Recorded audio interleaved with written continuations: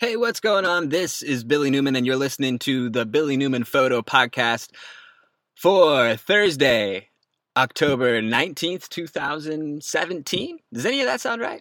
Is it the 19th? I think it is. Yeah, it's probably something like that. But today, I'm recording a podcast. I'm in my truck. It's raining really hard.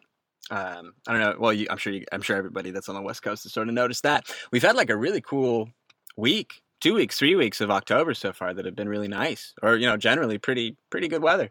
And I think even like Monday through the next week is going to be pretty nice also. So hopefully you have a good Halloween weekend coming up in just a little over a week. I hope that we still get at least some dry weather before it kicks into that nasty, wet, rainy weather of Oregon in the winter. But it's weird kind of starting to transition back into the real fall season that we get here in Oregon with all the water, all the rain, all the wetness and stuff, but I don't think I'm looking forward to it, really.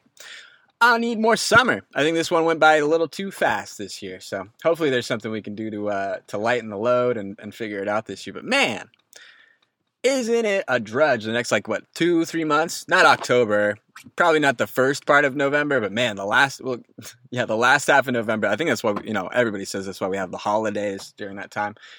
But man, daylight savings time ending, going back to standard time, super dark in the morning, super dark in the evenings. Ugh. I'm not too excited about any of it, but yeah, it's kind of a weird part with the changing of the seasons as it's coming in, and it's weird being deep into fall now, watching the colors in the trees start to change quite a bit. Outside of my house, I talked about it a little bit, but there's two of these maple trees. One of them goes off, like it turns orange, or it starts to turn colors and drop its leaves about 2 weeks earlier than the tree next to it does. So right now there's one tree that's a maple that's nearly dropped all of its leaves, but then the tree right next to it is now just starting to turn its leaves. I think most of it's green and it's just starting to turn to red and then to yellow. But it's kind of cool to get to see just these two slightly different varieties of maple trees next to each other kind of grow so differently to their understanding of the almanac, like their organisms, their species understanding of what temperature, what to do. So it's kind of a weird thing. Maybe it's the same type of tree. But I don't think so. I think it's kind of a different microclimate between the two of them, and it's a different variety. And it's interesting too, in the springtime, one tree will bloom 2 weeks before, or the same tree that loses its leaves early, it will bloom early in the spring when it comes around. So it's kind of interesting when you sort of notice those little eccentricities of things in nature and how their cycles kind of come at certain times. But today I have a couple photographs to talk about that have gone up on Instagram and other places in the social media world. You can check those out at Billy Newman on Instagram. There's a couple cool ones out there. And actually, I'm kind of happy with some of the stuff I've been doing. I've been really busy with photo stuff, and it might be one of the more successful months of doing little photo things that have been around for a while. So really happy about that part. But this last week, I made a trip out to Central Oregon, and it was still really nice. We had a little bit of rain, I think, out there last Thursday, Friday, and then Saturday, Sunday, it just brightened up a ton. It was super crisp out, super bright, really cold though. I think my friend Dave had just gone out to Eastern Oregon, I think out towards Smith Rock, and he said it was super cold out there too.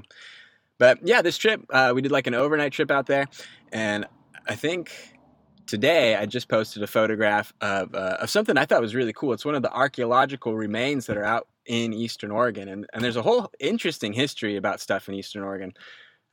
But the photo that I posted to Instagram and to Facebook and all the other places today is a photograph of this rock teepee ring that's still in very good condition. It's out in Eastern Oregon in this area, in between, sort of near like where a dry lake bed, or once just a lake would have been. Now what we see in our modern time is just a dry lake bed.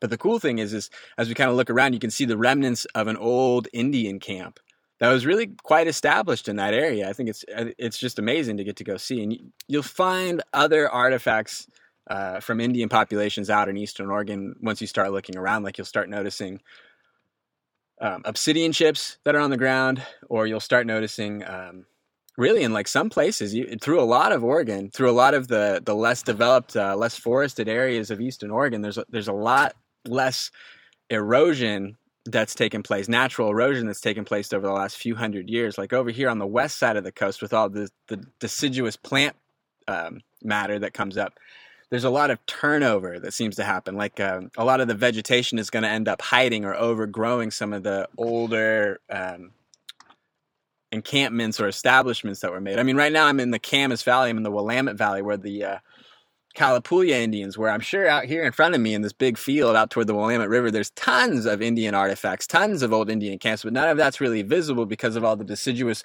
organic material that's been developed over here over the many hundreds of years since it's been that there was an Indian population in the area. Now, what's interesting about Eastern Oregon is that because it's way more remote, there's very few people out there. There's very few people to disturb a lot of things. And really, sagebrush doesn't grow very fast. Things don't really move around very fast out there. I was there, I think, maybe more than a decade ago, and it was really almost the same as it is now. Very little has changed out there. You know, there's no new houses, no new development, maybe a fence around the thing. That might be it. But it was really cool. So you get out to this area, you hike out to a spot, and you can really see all over the ground is just a ton of black obsidian chunks, these unworked pieces of black obsidian that were carried in by people and then dropped there at some point. And all these pieces were used, I think, in the camp to chip out arrowheads and to chip out other tools that they would use. But it's really cool. This teepee ring is really the only... well, there's a few teepee rings, like a few smattering of piles of rocks. This teepee ring was really the one that was the most established still. It was most upright still. And you wonder, like, how far back do these go? Like, how far back do these stones that were laid into the ground go? But they would use it sort of like as a foundation for the tent or the hut of the teepee that they would have established there. And then they would, work out of it. And they worked out of it on a bluff, and then they would look out over the hill to the lake area. And yeah, I don't know, they just had a whole system out there. But it's really amazing when you really start to come in and sort of understand the layout of the land and where people would sort of go. And it's very interesting. Man, surreal, really, to get out and like be in a spot like that, or sit in the center of the teepee ring where there's people, other men, thousands of years ago that were doing work and trying to survive out in really what is now a very harsh environment. And back then was still probably quite harsh, at least in the hundreds of years ago. But man, if you start going back thousands of years, even a few hundred years ago, I guess 500 years ago, a lot of those dry lake areas out in Eastern Oregon really still had at least a marsh or at least a wetland or something like that. I mean, like similar to Summer Lake now, parts of the year it's dry, parts of the year it's filled with water. So it might be quite a bit more like that now, but I think in the past it was really... It was just accepted that there was going to be some amount of water in the lake bed all year round instead of it being, a dry lake bed. And I think it's supported by the watershed of a few creeks that are in the area. And out in that area of Eastern Oregon, I don't think there's really that many drainages that really go all the way out toward the coast. So I think there's a few parts that are like landlocked watersheds, where the water flows into an area and then kind of pools up and makes a large lake there.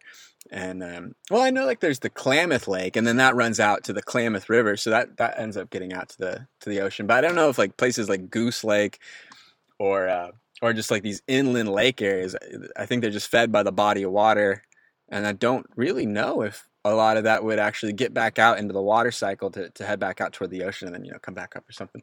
So it's kind of interesting thinking about just some of the old watershed stuff that used to be out there, how populations used to try and work around all that. Like you go out to a place like Fort Rocky and you read some of the signs and you look at how back in the Pleistocene area, that whole region out there was part of I think what's called a pluvian lake.